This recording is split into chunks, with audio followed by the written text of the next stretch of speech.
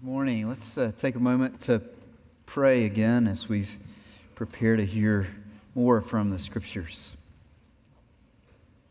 Our Father, earlier we were singing, and that song was a prayer. We were asking you to speak truth to us. So we ask you again, speak truth to us through your word. Speak truth to us through your Holy Spirit, who would take that word and drive it deep into the heart of every person who's here today. We pray in the name of Jesus. Amen. So we're continuing our series through the minor prophets, and if you haven't been with us, we are working our way through the Bible. It's a 3-year project. And just doing one message from each book of Scripture so that we could get a sense of why is it that we are glad that God has said these things to us? What did He say to us in these books of the prophets that is a little bit different from other parts of Scripture, and why are we glad that He did? Today we're preaching from the shortest book in the Old Testament. It's the book of Obadiah. And it's so short, it doesn't even have chapter numbers. It's not long enough to bother dividing it into chapters. It's really just a few paragraphs long. And Obadiah speaks to the issue that it's hard to live in a world where arrogant people inflict pain on others. He speaks to the truth that it's hard to live in a world where arrogant people inflict more pain on others who are already hurting. That will become more clear as we hear and walk through these verses. To set the stage, we need to look at a map to understand what's going to be spoken about through this prophet, Obadiah. He's speaking about the kingdom of Edom, which is down here to the south of Israel and Judah. Now, originally, Israel was one nation, one kingdom. But after the death of King Solomon, it split into 2 different kingdoms, 2 different countries. Israel in the north and Judah in the south. And Judah is where the city of Jerusalem was located. And so the kings who were descended from David still reigned in Jerusalem until the year 586 BC. About the time that Obadiah is writing, the Babylonian Empire swept in through this area and conquered the city of Jerusalem and conquered the kingdom of Judah and took most of his residents into slavery. And Edom rejoiced. There's a long history of conflict between Judah and Edom. And the people who lived in Edom were glad that the people who lived in Judah were suffering. Now, where's Edom? If you've ever seen a picture or visited this place, the city of Petra, it's now in modern-day Jordan. That was built by descendants of the Edomites. That part of the world is what Obadiah is talking about. So in Obadiah, we're going to read about Edom and God's perspective on those who would rejoice at the pain, not just of other people. We'll see that this is not just a simple case of personal grudges. It's not even a case of international conflict, simply.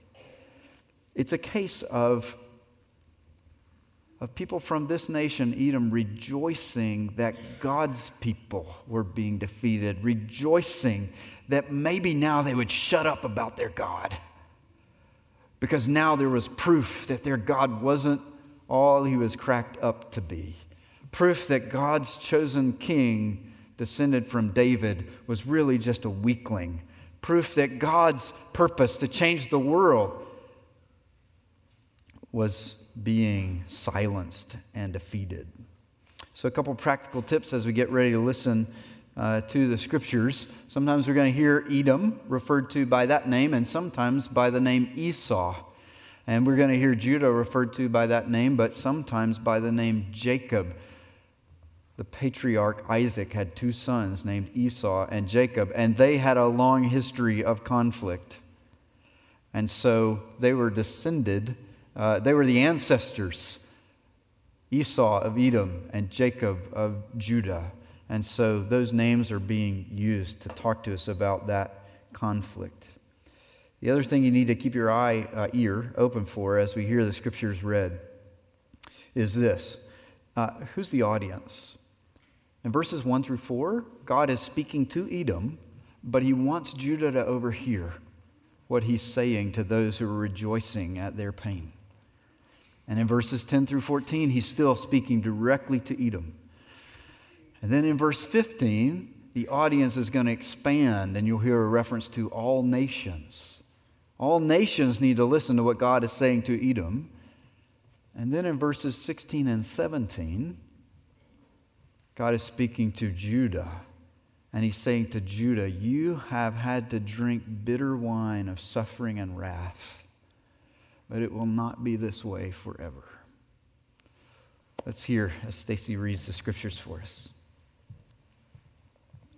Today's scripture comes from verses 1 through 4 and 10 through 17 of Obadiah. The vision of Obadiah. This is what the sovereign Lord says about Edom. We have heard a message from the Lord.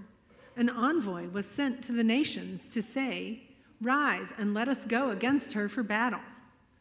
See, I will make you small among the nations. You will be utterly despised. The pride of your heart has deceived you, you who live in the clefts of rocks and make your home on the heights, who say to yourself, who can bring me down to the ground? Though you soar like the eagle and make your nest among the stars, from there I will bring you down, declares the Lord. Because of the violence against your brother Jacob, you will be covered with shame. You will be destroyed forever.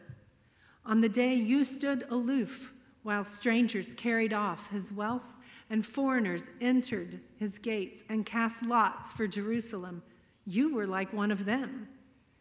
You should not look down on your brother in the day of his misfortune, nor rejoice over the people of Judah in the day of their destruction, nor boast so much in the day of their trouble. You should not march through the gates of my people in the day of their disaster, nor look down on them in their calamity in the day of their disaster, nor seize their wealth in the day of their disaster. You should not wait at the crossroads to cut down their fugitives, nor hand over their survivors in the day of their trouble. The day of the Lord is near for all nations. As you have done, it will be done to you. Your deeds will return upon your own head. Just as you drank on my holy hill, so all the nations will drink continually. They will drink and be as if they had never been. But on Mount Zion will be deliverance. It will be holy, and the house of Jacob will possess its inheritance. This is the word of the Lord. Thanks be to God. So I had the privilege a few years ago of meeting a man from India named Saji Lukos. And if you hear Saji talk about his life story, he tells you about a very painful episode of suffering that he had to endure. It was a time when he was beaten severely, bound, tied up, beaten, and left to just suffer with no attempt at healing him. What made it worse was not just the pain of suffering, but the pain of knowing that someone else was rejoicing in his suffering. He was being beaten by one of his close relatives, a relative who was glad that he was suffering, glad that other people were witnessing the suffering, glad that not only he was experiencing pain physically, but that he was being humiliated in front of others. What made it even worse for Saji was the reason this relative was glad was because the relative didn't want other people doing what Saji had done. Saji had become a Christian. He had become a believer in Jesus. And this relative wanted Saji to suffer so that God's purpose of bringing many people who live in the land of India to himself would be defeated. He was not just glad that this man was suffering, but glad that he was suffering because it would mean defeat for God's purpose in the world. Now, that experience may sound strange to you. You may not have had an experience like that, in which other people would rejoice that you were suffering precisely because you belong to God. Now, all of us have had situations where somebody was glad we were hurting, right? We've all been in that kind of conflict where someone really had it out for us and they were glad when something bad happened to us, and that hurts. But the book of Obadiah is speaking about that next level of someone being glad that you're hurting precisely because it would mean God is being defeated and shamed. That may not be your experience. It is the experience of many Christians in many parts of the world. It may be our experience one day, even if it hasn't been already. It certainly was the experience of God's people in the days of Obadiah. So what do we do with this? Let's just walk through the verses that we read, and we see in the first 4 verses of Obadiah that in a world where arrogant people inflict pain on others, God promises that he will act. Right? The descriptions of the arrogance of the kingdom of Edom, like feeling like we make our home on the heights. Now, if you look across the Dead Sea from the borders of Judah into the boundaries of Edom, you see these cliffs that rise up almost 1,000 feet. So what an appropriate image for someone who is arrogant. God can't touch me up here. Nobody can get me up here. I make my home on the heights. I say, who can bring me down to the ground? And God promises that when arrogant people inflict pain on others, he will act. He says, even if you soar like an eagle and make your nest among the stars, from there I will bring you down. God doesn't want us to live in a world where arrogant people inflict pain on others. He promises he'll act. Well, we keep reading. What happens later in this little book of Obadiah? We find out this not only a world where arrogant people are inflicting pain, but these are arrogant people inflicting more pain on others who are already hurting. And in that situation, God promises that he will come. Verse 4, I will bring them down. God will act. But we read further and we sense that, wait, these people in Edom were not just inflicting pain, they were inflicting pain on Judah after Judah had already been conquered by their enemies. And we just read this devastating list, right? Because of your violence against your brother Jacob, who was already a victim of violence, and you're piling on more. Verse 11, you stood off like you could care less while strangers entered the gates of your neighbors. You shouldn't look down on your brother in the day of his misfortune and boast the day of their trouble. Verse 13 makes it even more grievous, right? Don't walk through the gates of my people so that you can plunder their wealth. They can't defend their homes because they've been enslaved by the Babylonians. You hear this sense of here's the people already broken, already defeated, and this arrogant nation of neighbors is saying, yeah, we're glad because now we get to have their stuff. And you know what? we think the Babylonians missed a few. So we're going to stand at the crossroads, verse 14 says, and we're going to kill whoever escapes the Babylonians. No. We can do better than kill them. Let's do this. Let's capture them and then sell them to the Babylonians as slaves. In that kind of world, what does God do? What does God do when he looks at a world and finds that there are arrogant people who are willing to break the broken, to victimize a second time those who are already victims, to hurt those who are already hurting? What does God do? What does he say? He says, verse 15, the day of the Lord is near for all nations. Is that good news or bad news? Well, if you were with us a couple of weeks ago, we were looking at the book of Joel, 2 weeks ago, and talking about the day of the Lord. Last week, Amos, more about the day of the Lord. Obadiah, the day of the Lord. The prophets spoke about this a lot. What is the day of the Lord? The day of the Lord in the Old Testament is the day when God comes. He promises to come into his good world and to complete the restoration of his world. God has unleashed restoration into his world. He did that with a promise in the Garden of Eden. He said, you know what? This serpent that has brought so much curse into the world, one day a human baby will be born and crush his head. And then he chose Abraham, and he said, Abraham, I want to use you, make you a great nation, and I want to use you as a blessing to all nations. Abraham's people settle in the land of Israel and are meant to be a light to all nations.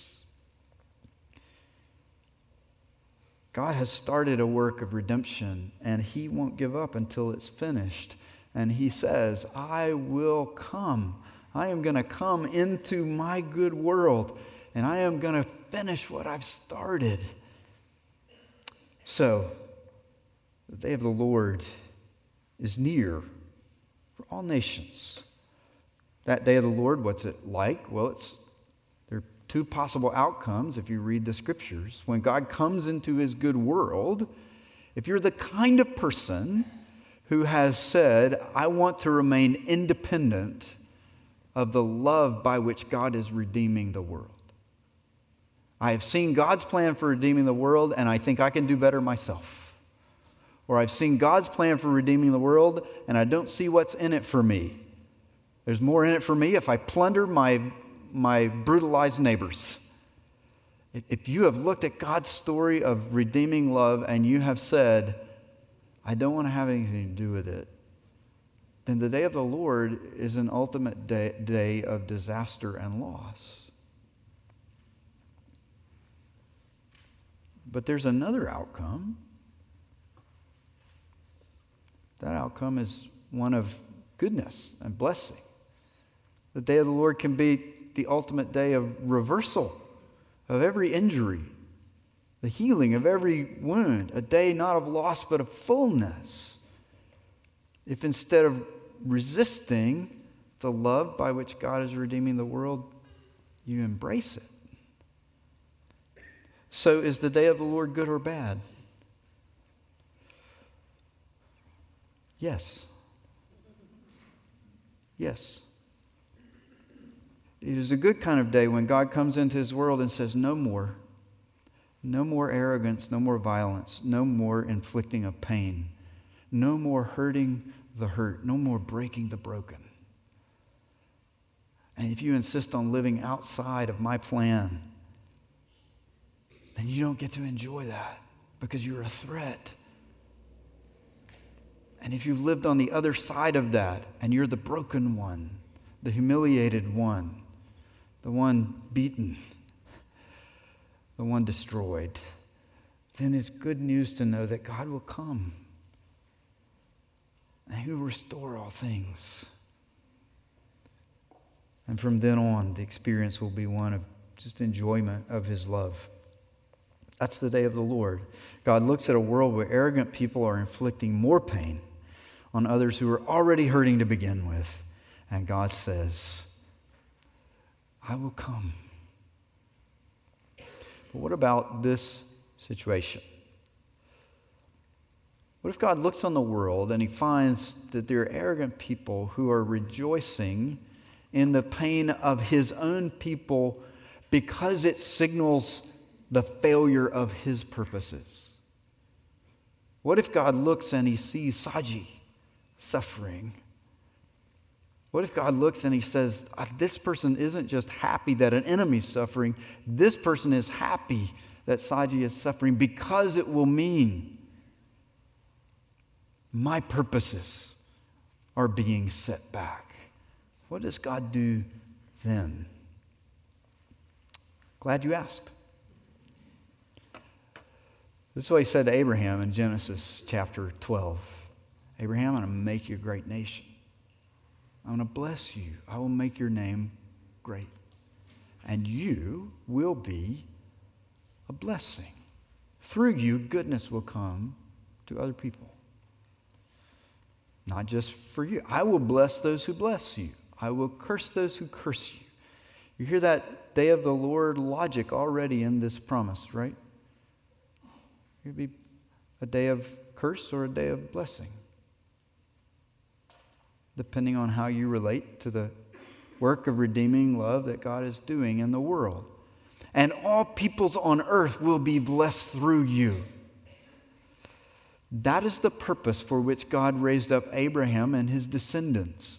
That is the purpose for which God raised up David, one of Abraham's descendants, to reign on the throne in Jerusalem, to be his anointed, chosen king. That is the purpose for which God raised up Jesus, to inherit the kingdom that once belonged to David and expand its borders to not just be for people who lived in one little spot on the earth, but for people of all nations. That was God's plan and purpose all along.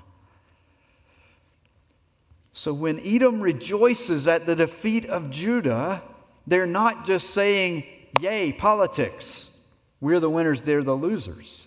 They're saying, we don't care that God's purpose to redeem the world is experiencing a setback. In fact, we're happy that God's purposes aren't coming true. We're happy that his Messiah, his anointed king, is now a slave in Babylon. We're happy that that chapter of the world story is now over. Edom is rejoicing. Is there an answer to that kind of pain? The answer is this: God performs what he has promised. He has promised that the day of the Lord will come. He has promised that it will be a day of fullness for those who embrace his redeeming love. And he's promised that it will be a day of justice and loss for those whose deeds have shown that they reject and celebrate the defeat of his redeeming purposes. God has promised that a day like that is coming. But God does more. He performs what he has promised.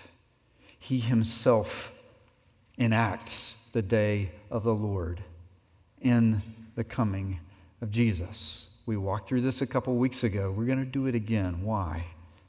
Because it's good news. That God doesn't just say, the day of the Lord's going to come one day. Y'all get ready. God performs what he has promised. He has promised that judgment will fall on all those who reject him. And he comes into this world and he experiences that judgment, even though he doesn't deserve it. Jesus experiences the ultimate day of disaster and loss. And then you know what happens next in the story. The day of the Lord is a day of disaster and loss, or it can be a day of great blessing and gain and fullness.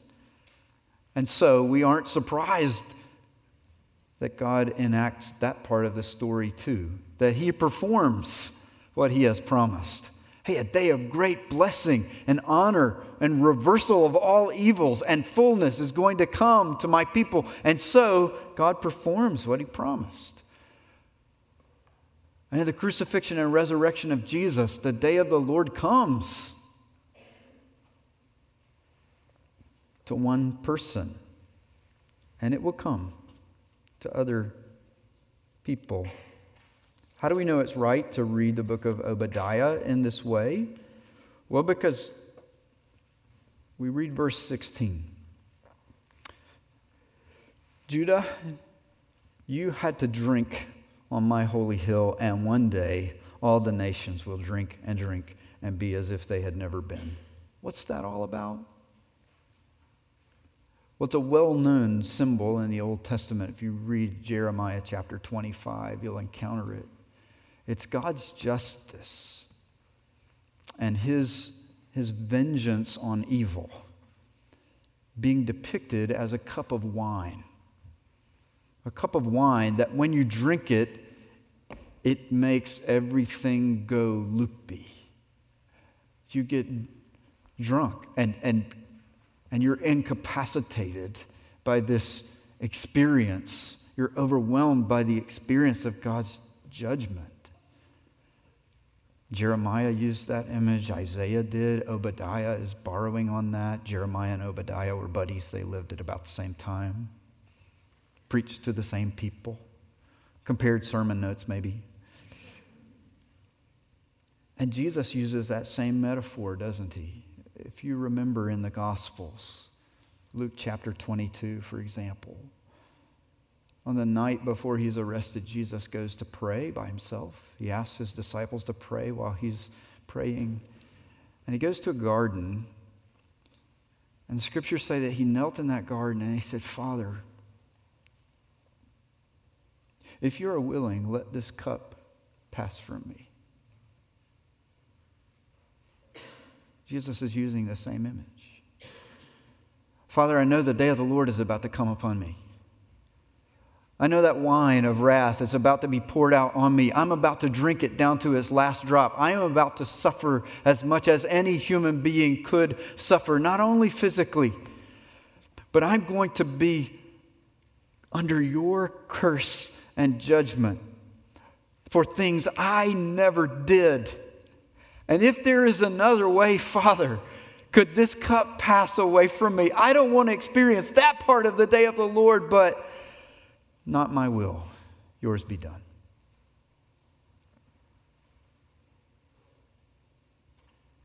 Jesus enacted the day of the Lord. He drank the cup of wrath. And on the resurrection, Jesus experienced what Obadiah was talking about. On Mount Zion, there will be deliverance. Mount Zion is another name for Jerusalem. There in Jerusalem, Jesus was delivered from death. Jesus was delivered into fullness of life. And the house of Jacob will possess its inheritance. Every good gift that God the Father wants his people to inherit was given to Jesus on that day of resurrection. And given to him so much that he can share it with us and never run out. The day of the Lord has come to Jesus. And when Jesus comes again, the day of the Lord will come to the rest of us. And there are two possible outcomes, two possible responses. One is we go on saying we don't care about God's purpose to redeem the world. We reject God's Messiah. We ridicule God's people. We don't care. When the day of the Lord comes, I'll experience it for myself. I'll drink that cup. I'll take my chances with it being done to me as I have done. The other alternative is not to resist, but to repent. To come before God and say, I embrace your Messiah. I want to be one of the people that he leads in this world so that your purpose to redeem the world can expand and grow and have greater and greater impact in my life and the lives of other people. I affirm that. I celebrate it. I embrace it. I want it. And when the day of the Lord comes, I don't want to take a chance on it being done to me as I have done to others. When the day of the Lord comes, I want someone else to drink that cup in my place. When the day of the Lord comes, I want it to be done to me as it was done by Jesus.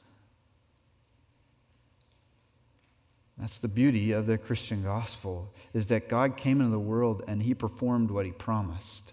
He experienced the fullness of judgment so that anybody who says, Jesus, will you stand in my place on that day? Won't have to drink that cup. And Jesus, can I have what you alone deserve on that day? I could experience the fullness that really should belong only to Jesus. So I have a question for you. Are you grokking what Obadiah is saying? It's kind of a big, ugly word, right? It just seemed like it needed to be real big letters and in green. Grok. It's a made-up word. It was made up by a science fiction author in the 1960s in a novel about a man from Mars coming to Earth. Stranger in a Strange Land is the name of the book. And this guy invented a verb, because it's a verb on Mars. It's not a verb on Earth. And to grok means to really get somebody, to really fully get them, to really hear what they're saying, to sort of intuitively connect with who they are. So that you're not just sort of halfway hearing, partially getting, but fully getting.